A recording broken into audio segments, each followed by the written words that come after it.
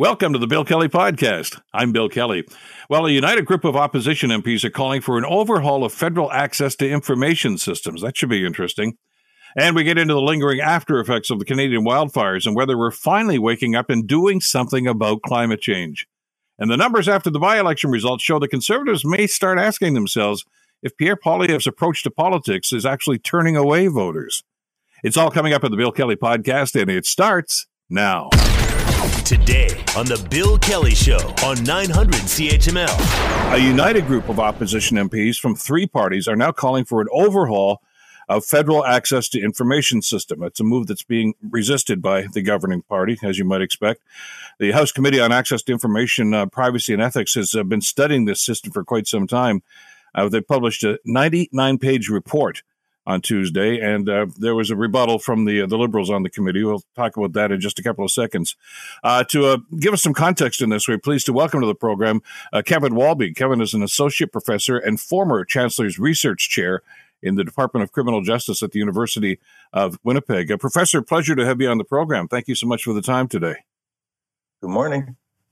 Why is it that any government or wannabe government during an election campaign will always talk about transparency and ethics and full disclosure, and they tend to forget that about the day after they get sworn in? Yeah, that's a good observation. I think access to information in Canada has long been a kind of political hot potato. Every party pushes the access to information button when they want to get into power, and then as soon as they form government, they kind of drop the ball. And it's pretty frustrating as someone who uses access to information for research. I think it's pretty frustrating for journalists who have long been calling for big changes to our access to information regime in Canada.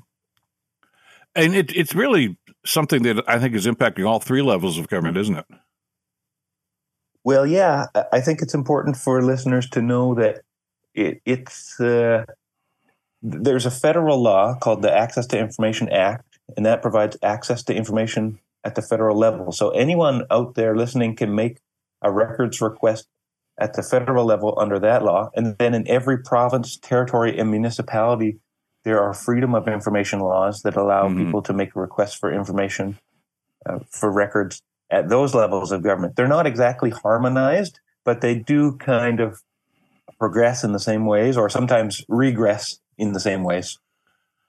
Yeah, you're right. It's a different standard, et cetera, depending on which level we're talking about. But I guess the constant through this whole thing is people that are in government are always reticent to share information. And the obvious question that people like yourself and myself in journalism are going to ask is, well, why so secretive? And there can be a variety of responses to that, and sometimes no response to it. I mean, they just kind of drag their heels on situations like that. It's got to be very frustrating. Yeah, I mean, there's a whole bunch of things I could say about that. When the first Access to Information Act was introduced about 3 decades or almost 4 decades ago, it was actually a really robust law, and then it got watered down in the final reading and made it a lot more closed off. So the major reason why that was is that bureaucrats at the federal level were saying, this is going to ruin our careers, it's going to make our jobs impossible. And that's why we have all these kinds of sections in the Act that prevent certain kinds of records from getting disclosed. And I can tell you that I've also seen examples where government officials are actually trained on how to not produce records or trained to produce very pithy records. We know that there are also cases where government workers use different devices to avoid their records from being subjected to access to information. So, yeah, I think that we have a real secrecy problem in our Westminster model of government in Canada, and we have a secrecy problem even at the municipal levels. I would like to see government become much more open, much more transparent, but it also should be much more active. Like citizens should be recruited into participating much more actively in government if we're going to have a democracy. Where is the oversight in this whole process, Professor? In other words, who would make the determination? Yeah, that's a valid request. Yeah, you need to do this. That's got to be done expeditiously. Is there somebody overseeing all this stuff and evaluating each and every one of these requests? There isn't a single point of oversight. There's a few mechanisms of oversight. So at the federal level, there's an Office of the Information Commissioner of Canada. And when there's problems, you can complain or refer a case to the Information Commissioner and they can review it. And they've just gained some new powers in the last couple of years to make orders, which they didn't really have before. So that's one approach, but that only really helps like if you want to put the time into making a complaint, and sometimes it doesn't help at all because that takes a long time and sometimes the commissioner doesn't rule in your favor. So I do think it would be much more helpful if the access to information offices in every government unit had more resources to dedicate the staff to making better decisions, to working a little more quickly. And I think that this review that was performed by this committee speaks a little bit to that. And it raises some other questions too. Well, to that end, even if you go through the process, and even if the applicant is successful, whether it's you or someone else, I'd like to see access to these documents. The frustration comes in when they finally, and it's usually a long period of time, they said, "Okay, fine, here's the stuff," and you start looking at it, and half of it is redacted, and you don't necessarily always get a reason as to why that's redacted, do you? Well, yeah, that is a frustrating part. A lot of times documents will be exempted or redacted in different ways according to different sections of the Act. And there should be some amendments to FOI and ATI legislation in the country to open things up a little bit more. I guess that some of these exemptions, some of these sections might have merit, but in a lot of countries, they've already gotten rid of some of these kinds of exemptions. So, for instance, in Canada, you can't really request records from quasi-public entities like nonprofits, charities, which sometimes are administering public funds. And you can't make ATI requests to private bodies in public-private partnerships who are administering public funds. But I would argue that those entities should be subject to ATI too, because they're administering public funds. Sometimes they're administering tens of millions of dollars of public funds. So that would be an easy one to open that up. And there's a few others that are mentioned in this report of the Standing Committee. So where do we go from here? I mean, the report's there, and I guess it becomes part of the parliamentary record. In other words, the government has to respond in some way, shape, or form to it now, don't they? This can't just go sitting in a bottom drawer somewhere. Well, the report itself is kind of interesting because it is from a kind of oversight committee, and the oversight committee is predominantly conservative MPs, and they're raising a lot of interesting, valid points about access to information.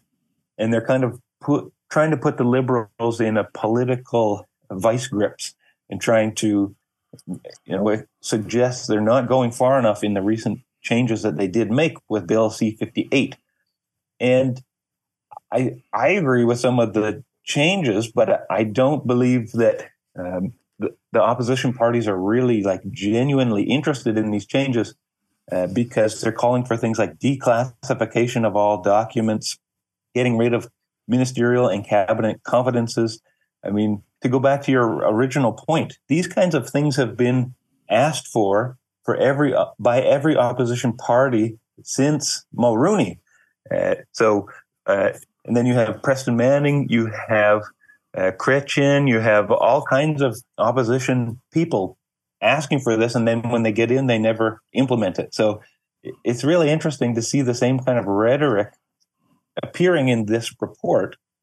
And again, I don't think it's really genuine. I think it's access to information, again, becoming the political football or the hot potato, people trying to score political points off of this. And what I'd really like to see is just a government go further with changes to access to information. And it is the Liberals who should be doing that right now. The Liberals made actually quite a few changes with Bill C-58 a couple of years ago, but they didn't really go far enough. And I've published on that. They have digitized the federal access to information system. They made a few other minor changes, but I mean, some of these points in the report are valid, and I'd like to see some of the exemptions taken away. I'd like to see some other entities added to the schedule of the Act. So it is a really interesting issue, and I do think it's incumbent on the Liberals to respond in some way, because if they don't, then they do look like they are inept on the issue. But as you mentioned, it's too often become a political football, though, hasn't it, Professor?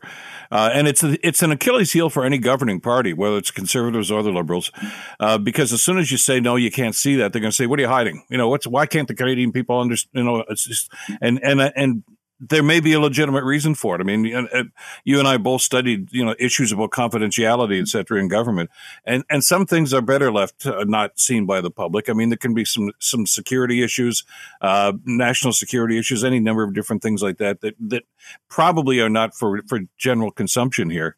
But you don't know that, and that I think only exacerbates the problem, where people are saying, "Look at it, what's going on here? What are they trying to cover up?" Maybe nothing. Maybe something that should be, as we've seen. Heaven knows we've seen enough documentation through the investigation south of the border with the former president, and some of that stuff is not for human or national consumption. Some of it is very germane to the discussion too. So you need some guardrails here, and you need some clarity as to what we can and cannot do here. And I'm concerned, as you say, that even the oversight process here could use a little tuning up. Yeah, I think that we could have a lot more open government at the federal level, at all levels of government, and still have some parameters for what information is withheld. And there is a catch. The government that does that is automatically going to be more wide open in terms of scrutiny than any other in the history of Canada. Because if let's say the Liberals did go ahead and strike the section on cabinet confidences and ministerial meetings, for example, right now, you can't really get records that pertain to members of cabinet or ministers or even vice ministers, junior ministers. As soon as there's a meeting, if you invite someone from a minister's office to it, well, then I can't get the meeting minutes from that meeting because someone from a minister's office is there. If we struck that down, then the government that opened that up would immediately be subject to really intensive scrutiny like never before. So that's why no government ever has the political will to do it, because then it's really going to make it a tough road for them in the next election. But if we want to live in a democracy, if we want citizens to really know what's happening with government, if we want things like procurement to be transparent, then I think some government has to have the kind of ethical core to make that hard decision and open everything up. Not everything, as you said, like maybe national security, maybe a couple other kinds of records, sure. But we can have a lot more open government, and I'd like to see a government, maybe the Liberals, push further in that regard. Well, I guess it's all going to be put on hold for now. The House rose yesterday, and they're going into their summer break, so it's not going to be until probably sometime in September, October before this issue even comes up again. But it's going to be interesting to see just how they do respond to this. Professor, thank you so much for the time and for your insight into this. I really appreciate it. Okay, well, thanks for looking at it.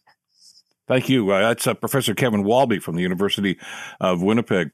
And more discussion on that, as we mentioned, probably come fall, and to see that just how they're going to respond. But again, the frustration here is they make this a political issue. The opposition members, the Conservative members on that committee, really, truly concerned about this, about transparency and open mind, or is it just trying to score some political points? their track record indicates probably the latter more than the former, but we'll see how the government's going to respond. You're listening to the Bill Kelly Show podcast on 900 CHML. We've seen this spring more than probably ever before with the wildfires that have had such an impact on the economy, on our health, etc. And the good folks at Leger Marketing have done some research, and the results maybe are indicating a trend that we're starting to understand exactly what's going on our planet, and that it can have some long-reaching impacts. And joining us to talk about this is Andrew Enns. Andrew is the Executive Vice President of Central Canada for Leger. Andrew, great to have you back in the program. Thanks so much for the time today. Terrific to be back, Bill, and happy to join you. What's the questions today? Well, let's talk a little bit about wildfires and the impact that it's having. And I know that you did some work, of course, with the folks at Environment and Climate Change Canada about what was going on. And I know that one of the frustrations that they've had over the years is a lot of people still don't seem to understand the correlation between what we're doing or what we allow on this planet and the impact that it can have on it. But your numbers indicate that maybe Canadians are finally starting to understand that there is a linkage between things like wildfires, floods, et cetera, like that, with some of the things that are going on with environmental issues. And it's kind of like a cause and effect thing here, isn't it?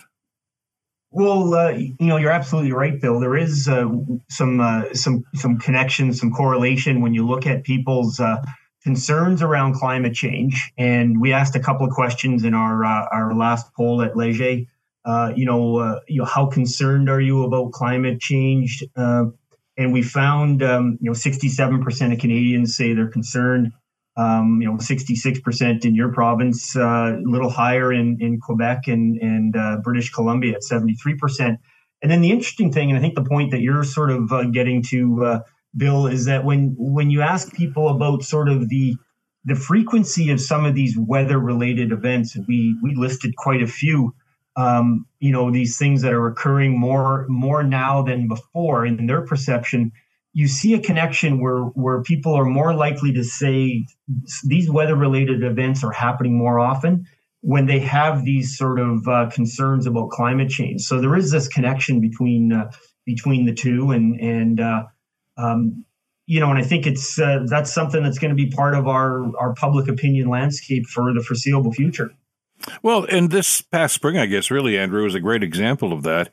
This is not the first time we've had wildfires, of course, sadly. A whole town in BC, Lytton, BC, just burned to the ground a couple of years ago, of course, because of the intense heat that was going on.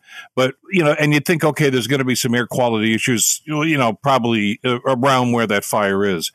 But did you ever in your entire life did you ever see pictures like we saw over just a couple of weeks ago with that brown haze over New York City and from fires that were here in Ontario and Quebec? I think that really makes it come home and show us exactly how devastating these things can be, that something like that could travel all the way down the east coast of the States for that matter, too.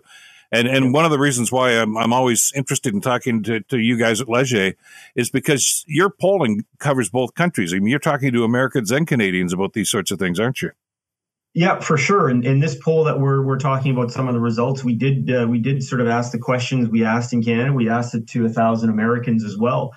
And on a number of these questions, you see basically very, very similar results. We asked, have you personally been impacted directly or indirectly by the forest fires happening in Canada right now? This was going back about, a week. And over a quarter in Canada said, yes, they had been much higher. No surprise, much higher in Ontario. I was in Toronto for a few days when you had those smoky days. Yeah. And in Alberta. But the interesting, to your point, Bill, 23% in the USA said the same thing, that they've been impacted by the current wildfire season so far. And I say season, we're only a month, really. We just started summer yesterday. Yeah, it could be a long one. Well, and that's what some of your respondents said, wasn't it? That they're anticipating that this is the start of something, and that they're anticipating there are going to be more fires and more impacts because of these fires. Yeah, over 3/4 of our respondents in Canada said that they feel that we're experiencing wildfires more today than we have ever before. poor air quality, smoke, 69% said it was more today than before. Temperature variations. There's a lot of things. Now, I will say this, Bill. I think in the past decade and a half, weather has become a really interesting news story. In terms of the reporting, we've got more advanced technology, so we're able to track and get into these things. And so, to some degree, this is a bit self-fulfilling in terms of we are really talking about it more, but we have lots more to talk about, I guess, right? Well, let's look at Alberta. I mean, they were, of course, the location for an awful lot of these wildfires over the last couple of weeks. And now they've got flooding. It's just one thing after another. And one seems to follow another in situations like that. And I think, like you said at the beginning of our conversation, people are starting to get it that, hey, there's something going on here. And we can't just listen to some of the voices that said, oh, come on, we've always had flooding. We've always had fires. What's different this time? I guess the short answer to that is the frequency that they're occurring. Well, I think, Bill, for sure there's a frequency. And as we just talked about, a lot of Canadians think these things are happening more often than they were before. But I also think that the other thing that, and we didn't directly ask this, but, we do have in a few little data points, the extremes. And you just touched on a really interesting example. I mean, a month ago, the community of Enns was under evacuation orders because of a wildfire. And last week, they were on evacuation order because of a flood.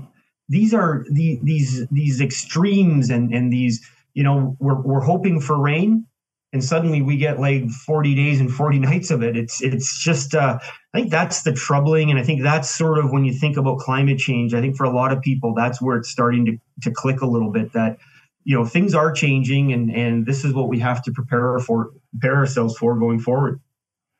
Well, I always use the example. Remember, I think you and I had this conversation some months ago.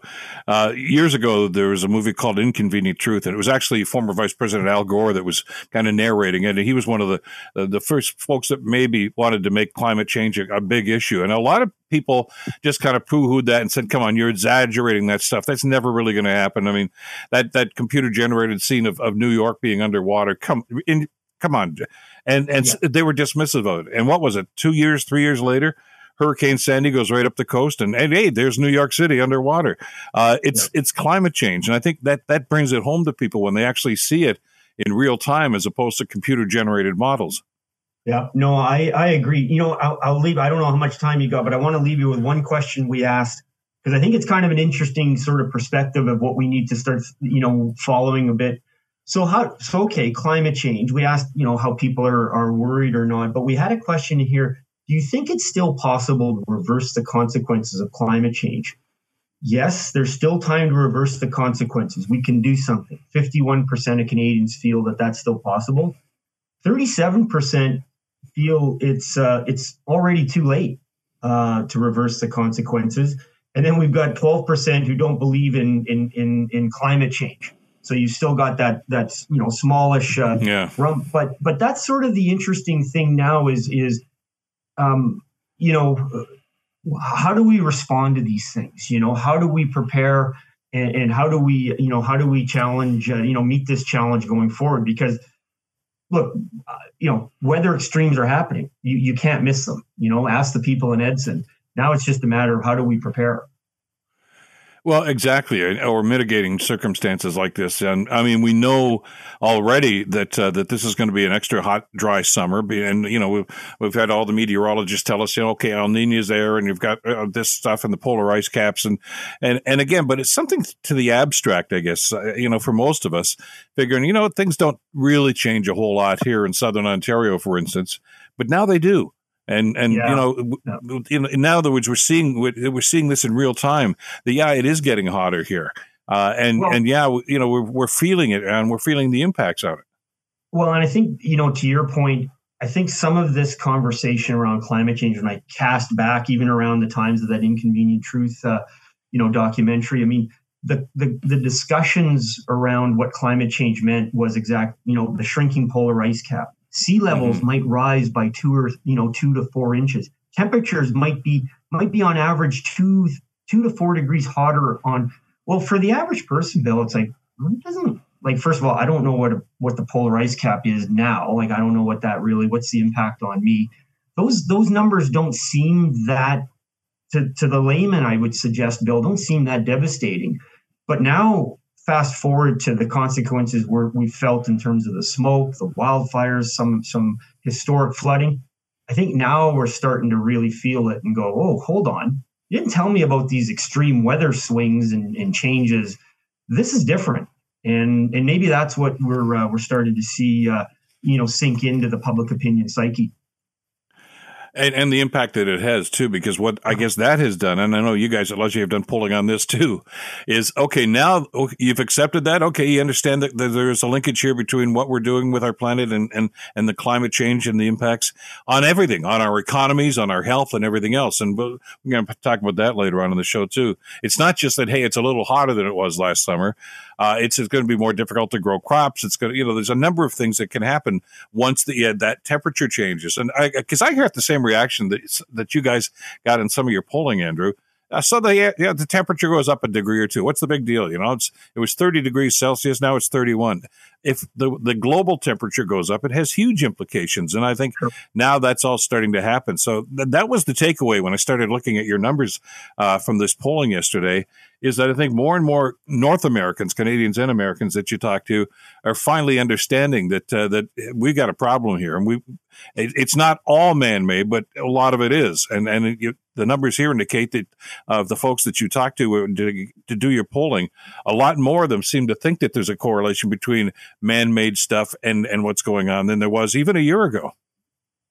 Yeah, no, I think so. And I think you're right. I mean, I think that's really, there really has to be sort of a parallel sort of approach to this. One is we have to keep doing what we can do to try to, manage the pace of climate change, clean energies, new technologies.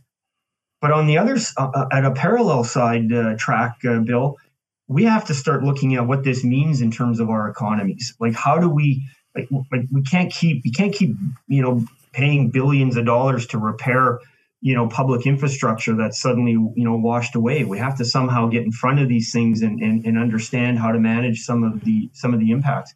How do farmers in Western Canada and quite frankly Ontario for that matter, what do they need to do in terms of adjusting the kind of crops or their planting habits as things change, right? I mean, you're suddenly dealing, probably I would say, if you talk to an agronomist, they're suddenly going, we're seeing some new pests, some new fungal activity and things like that we don't typically see. But guess what?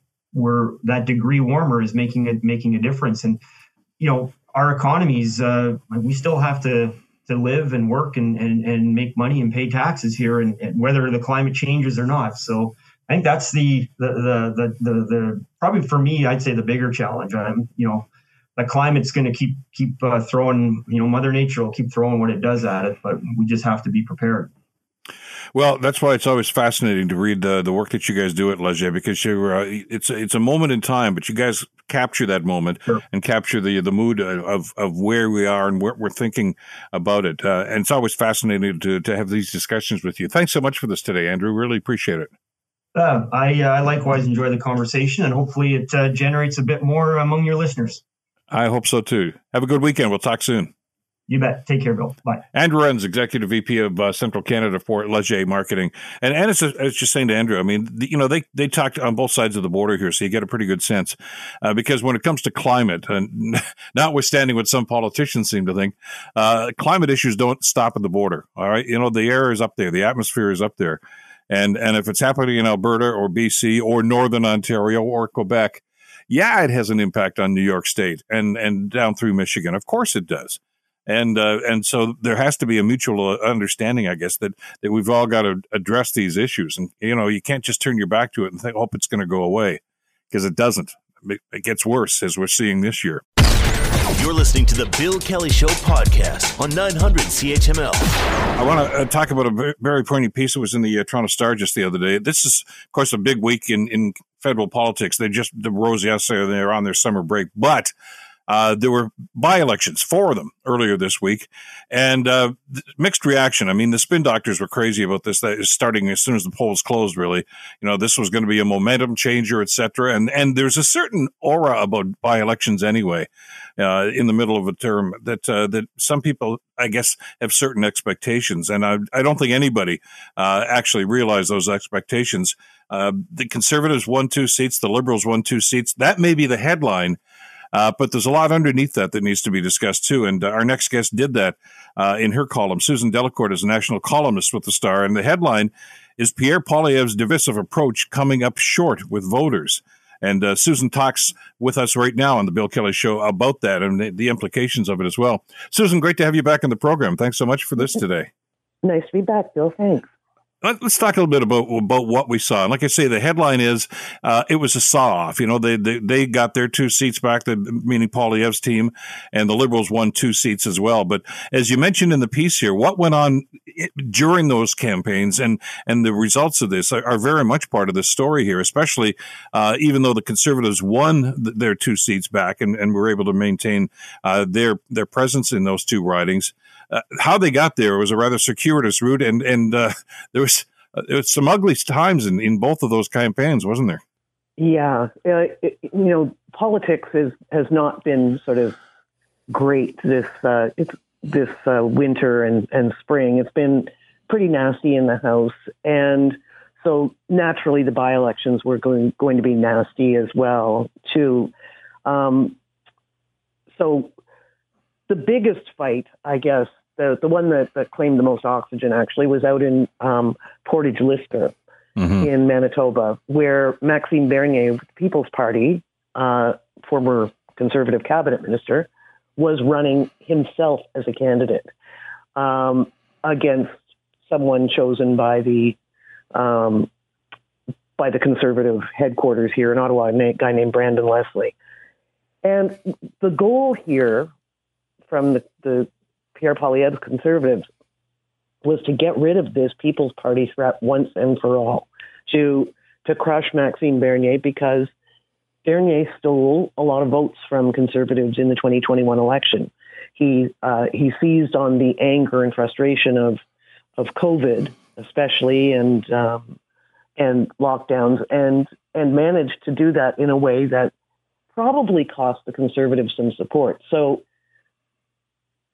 symbolically, logistically, mathematically, it was very important for the Conservatives to get that back to make sure Max was defeated. He was not. Max was defeated, but he got 22% in 21, and he got 17% this time, which isn't. They didn't vanquish him. Also, in the final days of that campaign, the Conservative Party itself, on official campaign literature, was appearing to mock Mr. Bernier for being an ally of the gays and lesbians and Pride. So they circulated a photo saying, with Maxime Bernier in a Pride costume, saying, "This is the real Maxime Bernier." So you don't have to look too far for homophobia in that. So anyway, that leaves a lot of scars. And there was also all this talk in that by-election about the World Economic Forum, which, the far right has seized on as a global cabal, running the world. So it was way out there, that campaign. I wrote in the column, they wanted to win in the worst way, the Conservatives, and they did. It wasn't an edifying spectacle. And it didn't get them much more support than they had already. That's, anyway, they do have a new MP in the House, but how he got there and the things that were said during that campaign is going to hang around. And I think several people were commenting on Twitter is that the Liberals have plenty of material for future campaign ads from what the Conservatives were retailing there. Well, and that's what's the fascinating part about it, because let's face it, by all concerns, it's a safe Conservative seat. I mean, Candice Bergen had that seat before that. It's been a Conservative seat since the beginning of time. The campaign, as you mentioned, even Poilievre showed up to campaign in that thing. It was personal for him, wasn't it? It was Poilievre against Bernier. It had nothing to do with trying to maintain that seat. Yeah, and what you do to defeat Maxime Bernier is maybe take it seemed the conventional wisdom out there was, go as low as you can. And that has resonating effects sort of across the country too. Fred Delory is a former national campaign director of the Conservatives, and he stayed up late after the by-election, he was telling me, and wrote a piece, and it was a real lament for how the party had done. It basically dropped its share of the vote in 3 ridings on Monday night, and that's not what you would expect if you were sitting here inside the Ottawa bubble, where it seems the Conservatives have got the Liberals on the ropes every day, and there's all this talk of foreign interference, and the Conservatives have really seized the issue of inflation and cost of living, and running against a tired, accident-prone government this last 6 months, as Fred Delory and other Conservatives said, you would have expected the Conservatives to have been reaping the bonus from this. But instead, the Liberals increased their vote share in many ridings, not in Montreal,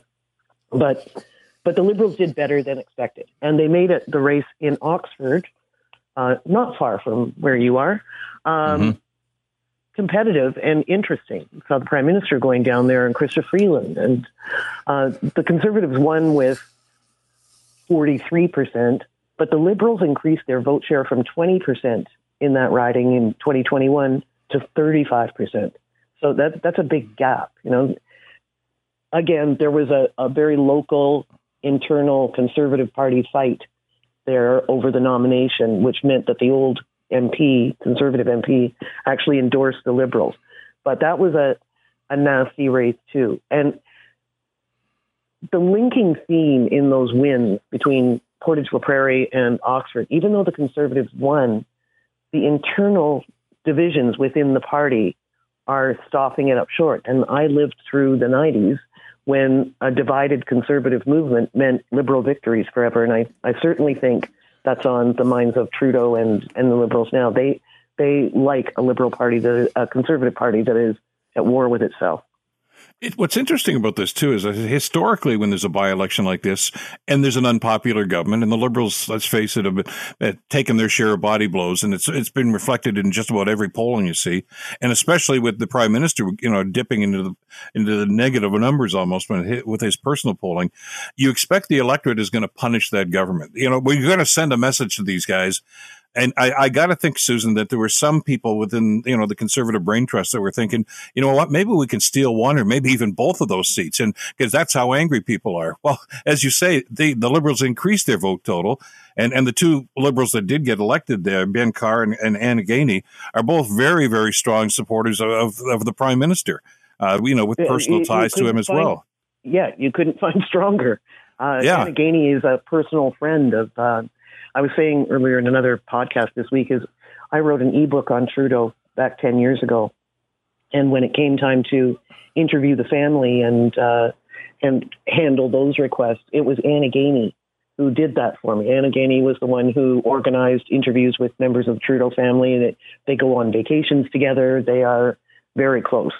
Her husband is Justin Trudeau's digital guru, Tom Pitfield. So Anna Gainey is pretty much as close as you can get to Justin Trudeau, and she won handily in Notre-Dame-de-Grâce in Montreal. Again, there was a family connection in Winnipeg South Centre too, though. The late Jim Carr, very well liked on all sides of the house. He died tragically last year. His son, Ben, won in Winnipeg South Centre. That's an urban kind of riding that the Conservatives need to have their eyes on. And they didn't do well. Ben Carr increased the share of the votes that his father had. His dad won in 21 with 45% of the vote, and Ben won with 55%. And the Conservatives were kept to 23% in Winnipeg South Centre. So, we've seen in the House, the Liberals have been having fun with this by-election results, Trudeau calling them devastating and underwhelming, and Liberals mocking the Conservatives. But I would say, and judging from columns like Fred Delorey's, Conservatives are taking a good hard look at is the brand of politics they're practicing really, really personal, aggressive, nasty when they need to be. Is that working for them, or is it turning people off? And it's Mr. Delorey's view, and I think several Conservatives will tell you quietly, it's their view that this is turning off as many voters as it may be turning in. People who hate Justin Trudeau are already voting for Pierre Poilievre. Sure. One assumes that visceral kind of hatred. It's the mocking and of Liberals, the ridicule, the over the top rhetoric comes very close to insulting people who voted Liberal. And you don't want to. It's fine to insult your opponent, but if you're insulting the idea of voting Liberal, that can make some people nervous.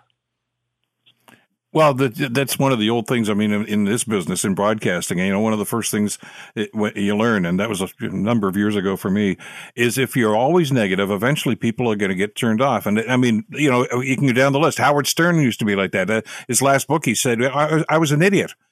And I had to come to that kind of epiphany. Pierre Poilievre just turns people off. I mean, as bad as Trudeau is in the polling these days, they still don't like Poilievre. I mean, and I don't predict what's going to happen in the next election, but I think, as you mentioned in the column, Susan, what happened this past Monday kind of indicates that the stories of the Liberals' demise may be a little early, and Justin Trudeau knows how to win elections, and he's down, but he's not out, and he's not out until you count him out, and I think. The Conservatives might have been just a little bit smug over the last 2 or 3 months, figuring they had these guys on the run, and they've got to right now maybe rethink, as they say, their attitude towards how they're approaching some of these things right now, and Poilievre's personal style too, which I think is still going to be questioned. My spouse and I were talking just over the weekend. Gives you an idea of the things we talk about people who have successfully rebranded themselves. And I think actually the biggest success on that score has been the premier of your province and mine, Doug Ford. Mm-hmm. Doug Ford was a pretty polarizing politician when he first came in and first won the leadership of the Conservative Party. But he is a very different kind of Conservative now. And he was rewarded with an even bigger majority in the election. Doug Ford spends more time with Justin Trudeau doing joint announcements than he spends in Pierre Poilievre's company. And my colleagues Rob Benzie and Stephanie Levitz wrote a great piece about a month ago talking about the schism between Pierre Poilievre and Doug Ford. Doug Ford is the kind of Conservative that Ontarians can get behind. And I'm not... It might be worth Pierre Poilievre's time to spend some time with Doug Ford and learn at his feet, because he managed to turn himself into a brokerage kind of politician. Well, yeah. I mean, did you ever in your lifetime think you were going to see Doug Ford in the same photo op with the president of Unifor and LiUNA and labor unions? It's just, come on, what's going on here? But he's, whoever was, saying this is the way it's got to go, he listened. And I don't know what Poilievre's going to do. When you've got an abrasive style like that, you just have to ask yourself, as you mentioned in the piece, are we alienating more people? And that, which is not necessarily meaning they're going to drive them to vote for the Liberals. They may just stay home if they're Conservative supporters, and that's just as bad. Yeah. The turnout in these by-elections was bad for everyone. Yeah. There wasn't one of them that cracked over 50%. Portage Lisker was the only one that it was 45%. The rest were about a third of the electorate voted. And that's not that unusual for by-elections, but it is another sharp reminder to all the political parties here that all of the sound and fury you're making here in Ottawa, and I emphasize sound and fury, is not resonating out there.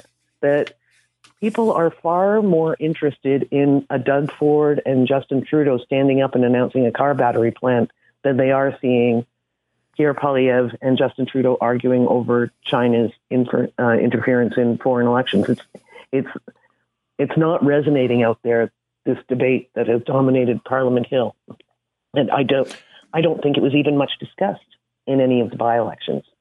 People are far more concerned about jobs and the cost of living and politicians who are doing something rather than just yelling at each other. Well, exactly. And I think that's the message to be taken away. And you've written about that over the years too, though, haven't you, Susan? It's a much different world outside the Ottawa bubble, and sometimes they forget that. Yeah. I always remember, I think the classic textbook case we got of this was in 2015 when Tom Mulcair was a very effective opposition leader against Stephen Harper, and was, if the House of Commons was the training ground and was the testing ground, Tom Mulcair would have been leader. He was reduced to third place and forced out by his own party. That the House of Commons is no place to train to be Prime Minister.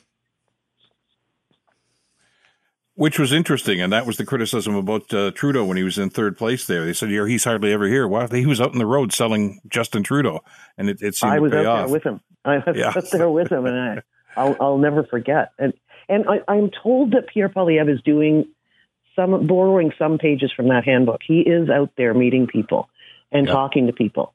Is he talking to people who are already conservative voters, or is he looking for the kind of people that Doug Ford managed to get? That's the question. These by-elections would indicate that he's got a lot of work to do. Exactly. Susan, always great having you on the show. Thank you so much for this today. Thanks, Bill. Take care. Susan Delacourt, national columnist for the Toronto Star. The Bill Kelly Show, weekdays from 9 to noon on 900 CHML. The Bill Kelly Podcast is available on Apple Podcast, Google Podcast, or wherever you get your podcasts from. You can also listen to The Bill Kelly Show weekdays from 9 till noon on 900 CHML. I'm Bill Kelly. Thanks again for listening. And don't forget to subscribe to the podcast. It's free, so you never miss an episode. And make sure that you rate and review.